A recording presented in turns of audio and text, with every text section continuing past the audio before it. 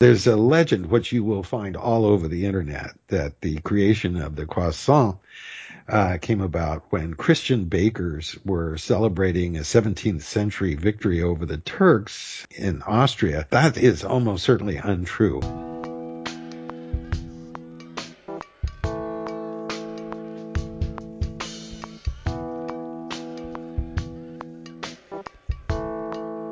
Welcome to the Common Errors in English Usage podcast.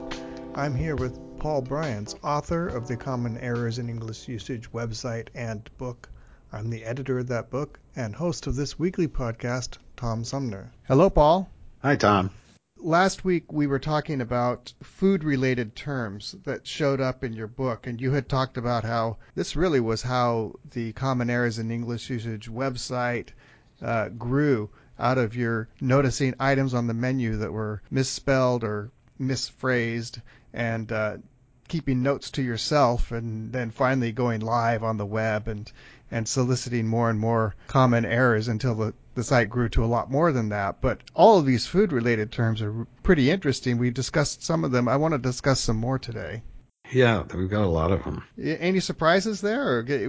Well, I wanted to throw in one that I just encountered. I don't know how common it is, and I haven't even checked it yet. But we were dining at a casual restaurant with a sort of Germanic bent to it, and on the menu they had Wiener Schnitzel, only it was spelled Weiner,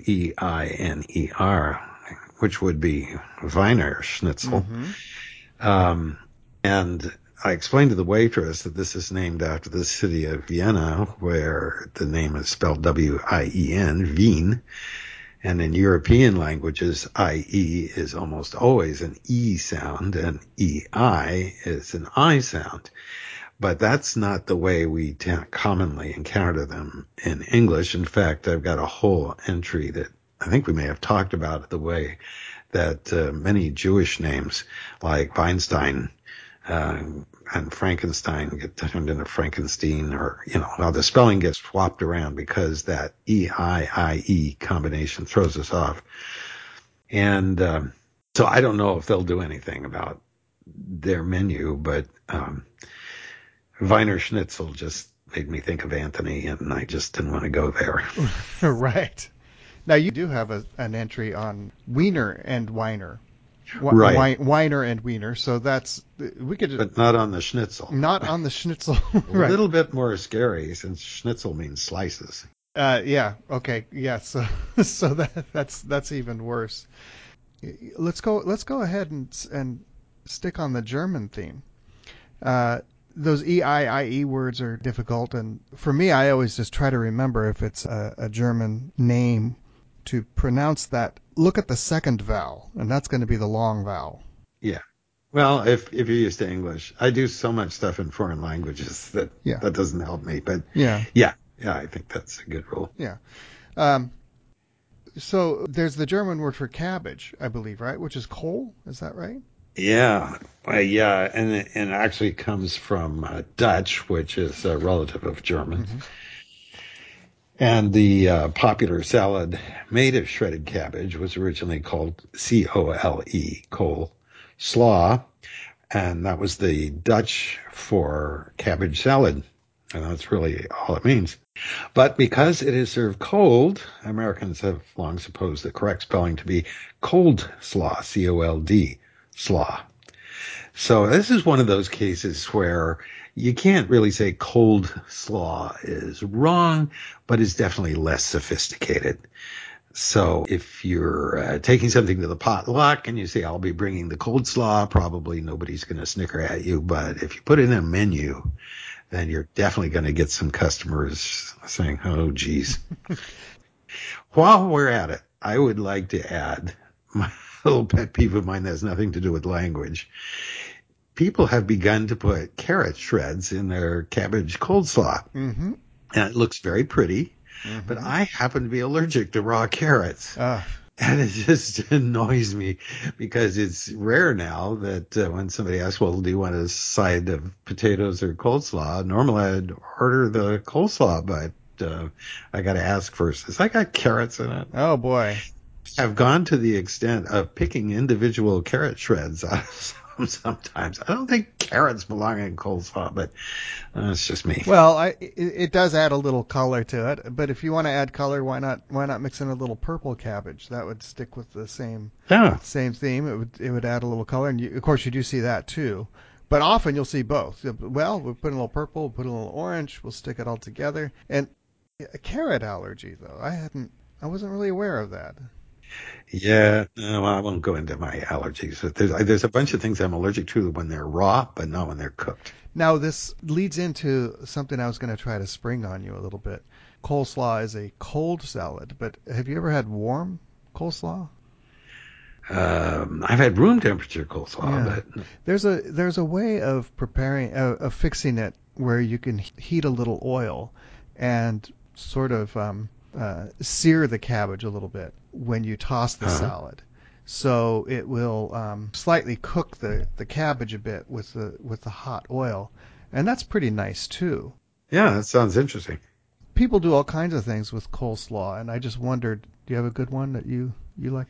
Well, shredded or sliced onion and cabbage sauteed in olive oil together is something I do every once in a while. Cabbage is one of the cheapest vegetables out there. Yeah, but the problem is that we always get tired of it before we've eaten a whole head, and it winds up decaying in the fridge. And they want to sell you the biggest heads possible usually. But I was pleased to notice in our local Safeway that they've begun to sell half heads of cabbage. You're able to get through a half all right. Almost. Well, you need strategies like coleslaw, and another nice variation on it is a kind of an Asian Oh yeah. thing where you can toss it with peanut sauce, Right. with peanut and vinegar and sugar and Right. that sort of, and some spice and that sort of combination. These are all good things to use up your head of cabbage that's sitting in your drawer. Here's another C problem that is definitely an embarrassment, and that's crispy. Crispy chicken most often, but it can be in a lot of other places. And people misspell the crispy as Chrispy. Why the CH? It puzzled me for a long time, and I think it's mainly the chicken that's influencing it. They're anticipating spelling CH in a moment when they get through with the first word, and they just put it in. You can find it on recipes on the web, and I've certainly seen it on menus, and I've seen some crispy other things, but mostly crispy chicken. And of course, that first syllable is the one in Christmas, too. It's in Christmas, and of course the name Chris. And Christ. Yes, and so it's all over the place, but it's not in crispy. Right.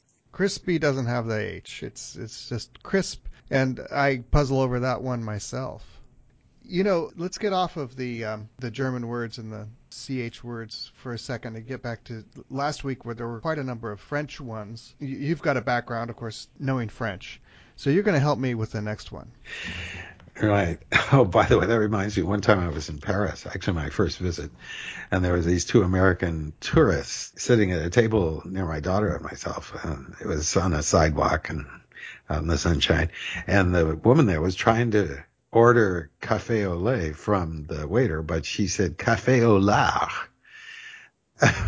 which would have been coffee with lard in it. And he was baffled. He couldn't figure out what she was trying to say. So I sprang in and helped her out there. I think I included that story in the book. To the rescue. But I've never seen that on a menu, though. No. The one that does turn up a lot is croissant. Now, most people have learned how to say croissant, and they may not get the nasalized N exactly right, but they don't say croissant normally. Or croissant. I guess if you were just trying to sound it out and you had never heard it before, you might say croissant. What's that? Yeah. Anyway, that's one we pretty successfully adopted, but I've got a peeve with it, which is one of these picky things that probably, I know it bothers my wife, and I don't know if it bothers anybody else, but one of the advantages of having this project is I can share my pet peeves even when they're pretty quirky. So there's a legend, which you will find all over the internet, that the creation of the croissant came about when Christian bakers were celebrating a 17th century victory over the Turks in Austria. And that is almost certainly untrue. There's no trace of croissants, the pastry, until a century later. It wasn't even invented then. Mm-hmm. And the crescent shape of it was probably not at all influenced by the Islamic crescent. Mm-hmm. Of course, the Islamic crescent shows up on the Turkish flag. Right. And a lot of Islamic flags. And the word croissant does mean crescent. And that's for sure, but that's a French word. The pastries that are formed into other shapes that are not crescent shapes, in my opinion, should not be called croissants. Mm-hmm. So a lot of bakeries sell what the French call pain au chocolat, mm-hmm. which is a rectangular piece of pastry made out of the same dough as croissant, with a slab of chocolate in the middle. Now, if it's really French, it'll have a slab of chocolate. A lot of them, the Americans make, are pretty stingy with the chocolate. Mm-hmm. But usually they're labeled as a chocolate croissant. So, yeah, that's the American for it. Mm-hmm. But, if you want to be a little more sophisticated, if you called it a pain au chocolat, I suppose nobody would know what you're talking about. So maybe I just have to grumble and let it go. Well, I don't know. It's I think what it is there's the association because the pastry itself is seemingly rolled out in the same way. It's the kind of flaky, almost like a phyllo dough kind of thing, and it's shaped like a crescent and a croissant. And then for pain au chocolat, it's shaped like a rectangle. So people are obviously not thinking about the shape and associating that as a croissant. They're thinking of the pastry itself as associated with the croissant. Yeah. Right. And actually, the pastry is less like phyllo and more like Danish pastry. Yeah. It's made by having many, many layers of butter in between, folding over and over the dough with the butter getting thinner and thinner, mm-hmm. whereas the phyllo is actually physically stretched out into a thin sheet. Mm-hmm. That's more likely to turn into fluttering pieces of dough all over your face, or beard is in my case, than croissant is. Anyway. Sure, that's the stuff you use for baklava, yeah. which is distinctively different from the croissant dough, but it's similar light, airy, kind of flaky stuff. Right. In that sense, but not as doughy. Croissants are just something else. I've got one more under the letter C. It has nothing to do with French. And this is a really common one, and it's one that even trips me up sometimes, and that's the two spellings of current. Mm-hmm. So current with an ENT, that's an adjective having to do with the present time. Current conditions are wet and cloudy, or as I'm speaking at the moment. And it can also be a noun, naming a thing like time that flows, electrical current, currents of public opinion, and tidal currents and so on. Currant refers only to the little fruits, or to the plants and flowers that produce the little fruits. Yeah, the small raisin-like things. Yeah. Little dried fruits that you put in. You could put them in your pastry, couldn't you? A lot of scones. One of my favorite garden plants, and it grows wild all over here, and probably in Oregon too, where you are, is the wild currant. Which you seldom see the fruits of. I think the animals get to them before I get to see them, but the flowers are gorgeous. Anyway, if you think of the little fruits with having ants crawling on them, trying to eat them, maybe that help associate the food with the ANT spelling. Mm-hmm. Do you have anything that you make that employs currants on a regular basis? I rarely see them around. I rarely have them around the kitchen because I don't really bake anything. Yeah, I've had currant jelly, but I eat a lot of berries and stuff, but not currants so much. Yeah, they're more of a niche item. Oh, I tell you where I do have used currants, dried currants. I use in my fruitcake. I see. Yeah. Around Christmas time, a lot of the baking you do then with the dried fruits, you could end up using a lot of currants there. Yeah, they're smaller, so they don't sort of dominate the texture as much as big, fat, swollen raisins have to. So, But you will find them in a lot of desserts, won't you? Yes, and that leads us to dessert and desert. And oh, is this ever common? Um, People on menus are constantly spelling it desert. And I think it's partly a problem because dessert is one of the few words in English with a double S that's pronounced to sound like a Z. Mm-hmm. Brassiere is another. In the original French, it was brassière, Mm-hmm. and it meant like a bandolier. It held your ammunition on. But anyway, it is unusual to have two S's pronounced like a Z. So an impoverished stretch of sand called a desert can only afford one S. So that was my way of doing a little mnemonic there. Think of the desert. It's devoid of water and it's also devoid of extra S's. In contrast, that rich, gooey extra thing at the end of the meal called a dessert indulges in two of them. Mm-hmm. Really enjoyed this dinner. I think I'll have one more with an extra S in it. One of my English teacher colleagues, speaking of mnemonic devices, used to always say, if you eat a lot of dessert, you'll get fat. You'll get an extra S. Right. Now, I don't know why that stuck with me, but mnemonic devices like your desert can only afford one S. They're never terribly witty or great. They're just memorable, right? Yeah. And then there's another word, the word in just desserts. Oh, yeah. He got his just desserts. He got what he deserved, in other words. Mm-hmm. And that is confusingly pronounced just like the dessert with ice cream or whatever. So, or baklava. And that one you will see misspelled all the time too, because it's pronounced desserts. Yeah. It's a single S. And there's of course the bakery on the West Coast now. I think they've expanded beyond San Francisco and done some packaging of their goods. Definitely one of the big bakeries in San Francisco for quite some time has been Just Desserts with two S's. They don't help matters at all. Right, right. When I'm trying to find errors like this, I'm often frustrated by finding a lot of people who are punning on the incorrect spelling deliberately. So I have to sort them out and separate them from the people who are doing it accidentally. One way to think about this is if you're hearing or saying the phrase just desserts, think of just as sort of minimizing things. It's got just one S. Oh, okay. Just one S in the middle, anyway. Wow. All right. I'll see if that one works as a mnemonic. And it might. It's just silly enough it might.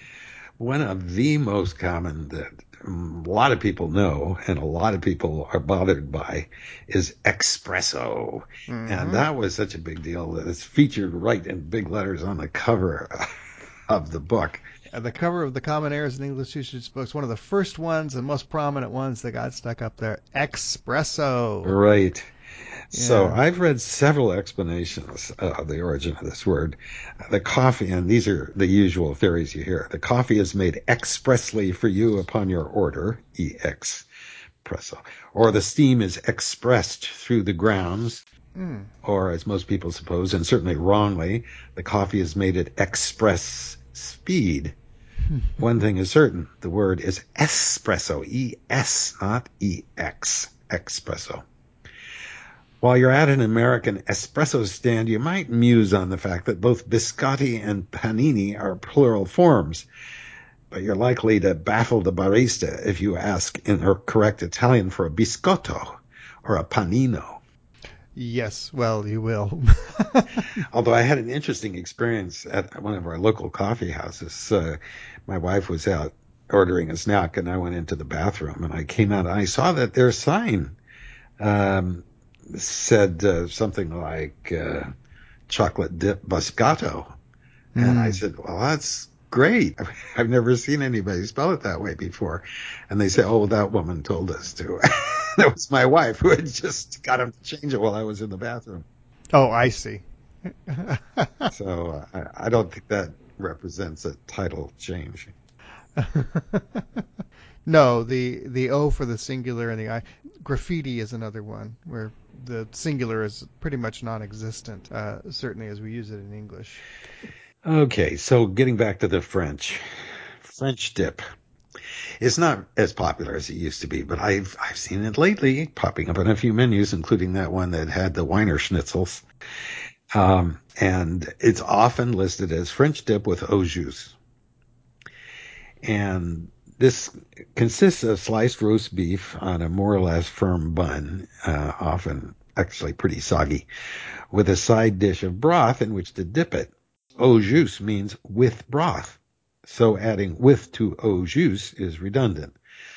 Now, this is something that you can argue back and forth with. If a preposition is in a foreign language, does it function as a word in English, or is it just part of the phrase that we pay no attention to grammatically, which is what's going on here? And the general pattern is mostly that if it's Greek or Turkish or something, you don't accommodate it. But French, more often we do.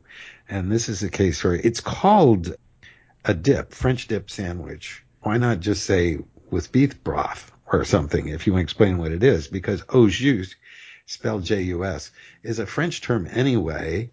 It's being a little sophisticated, hoping that you know some French. But then if you know enough French to understand the phrase au jus, you're also going to understand that the with is redundant. Mm-hmm. So you're kind of shooting yourself in the foot by using that combination. Yeah.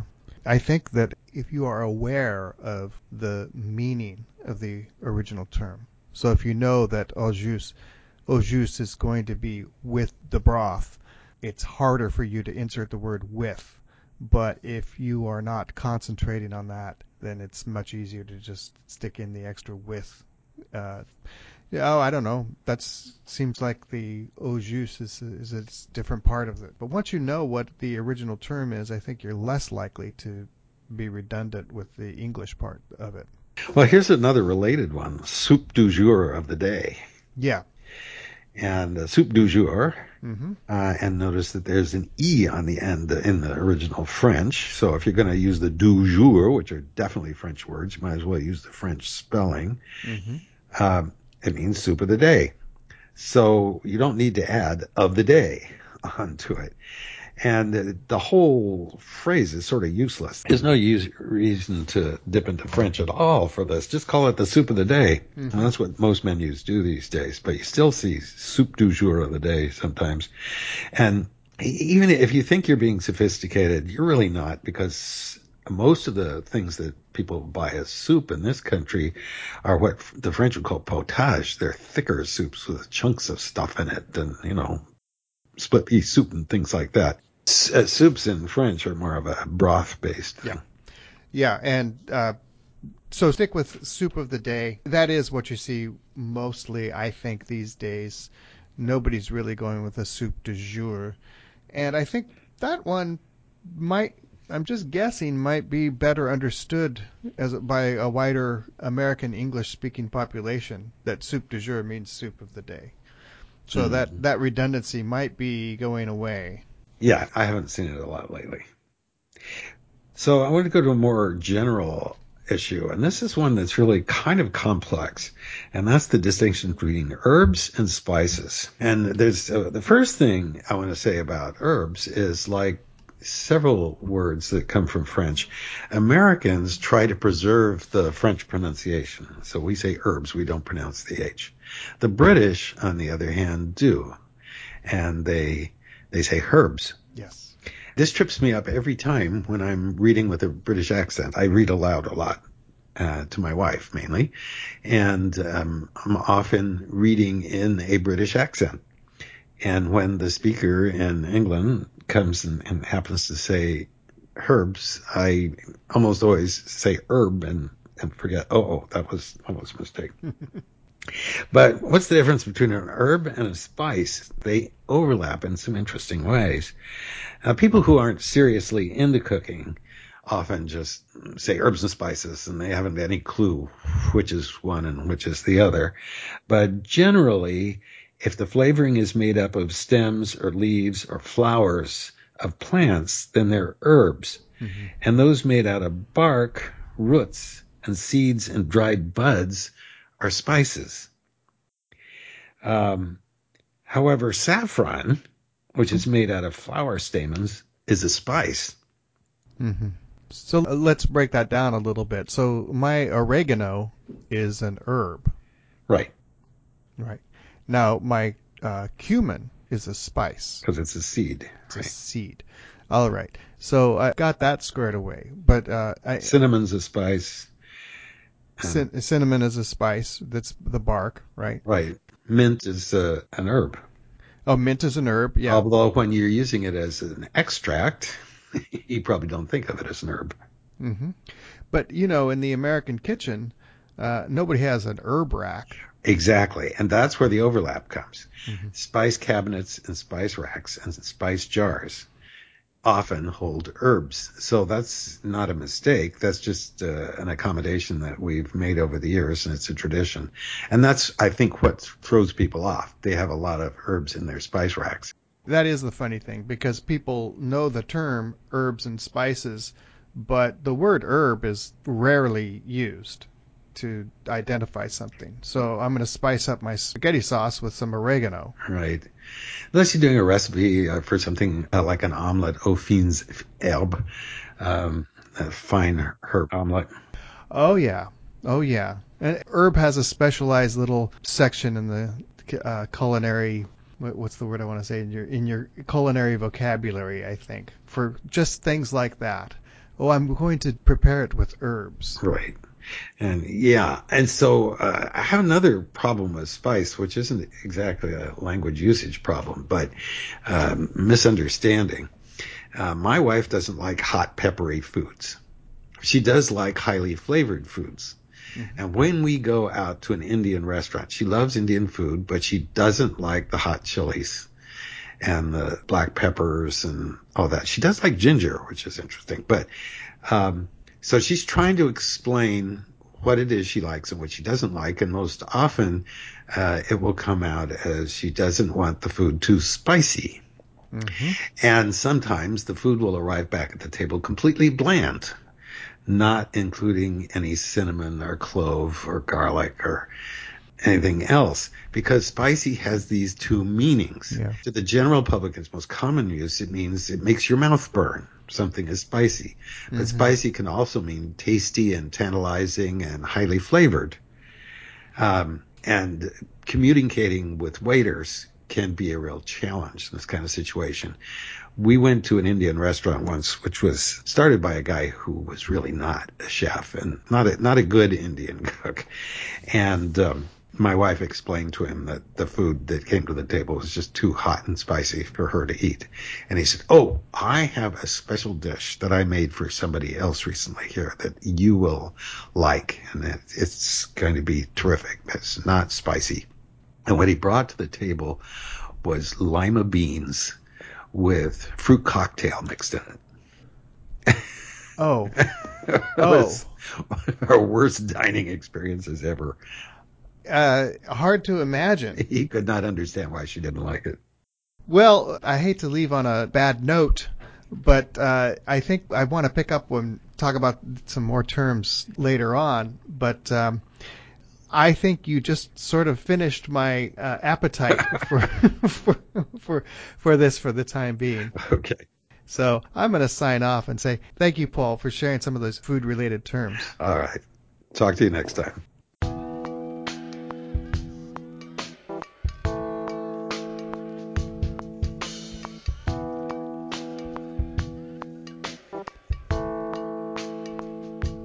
That'll do it for the Common Errors in English Usage podcast. Send your comments, questions, and feedback to commonerrorspodcast@gmail.com. Thanks for listening.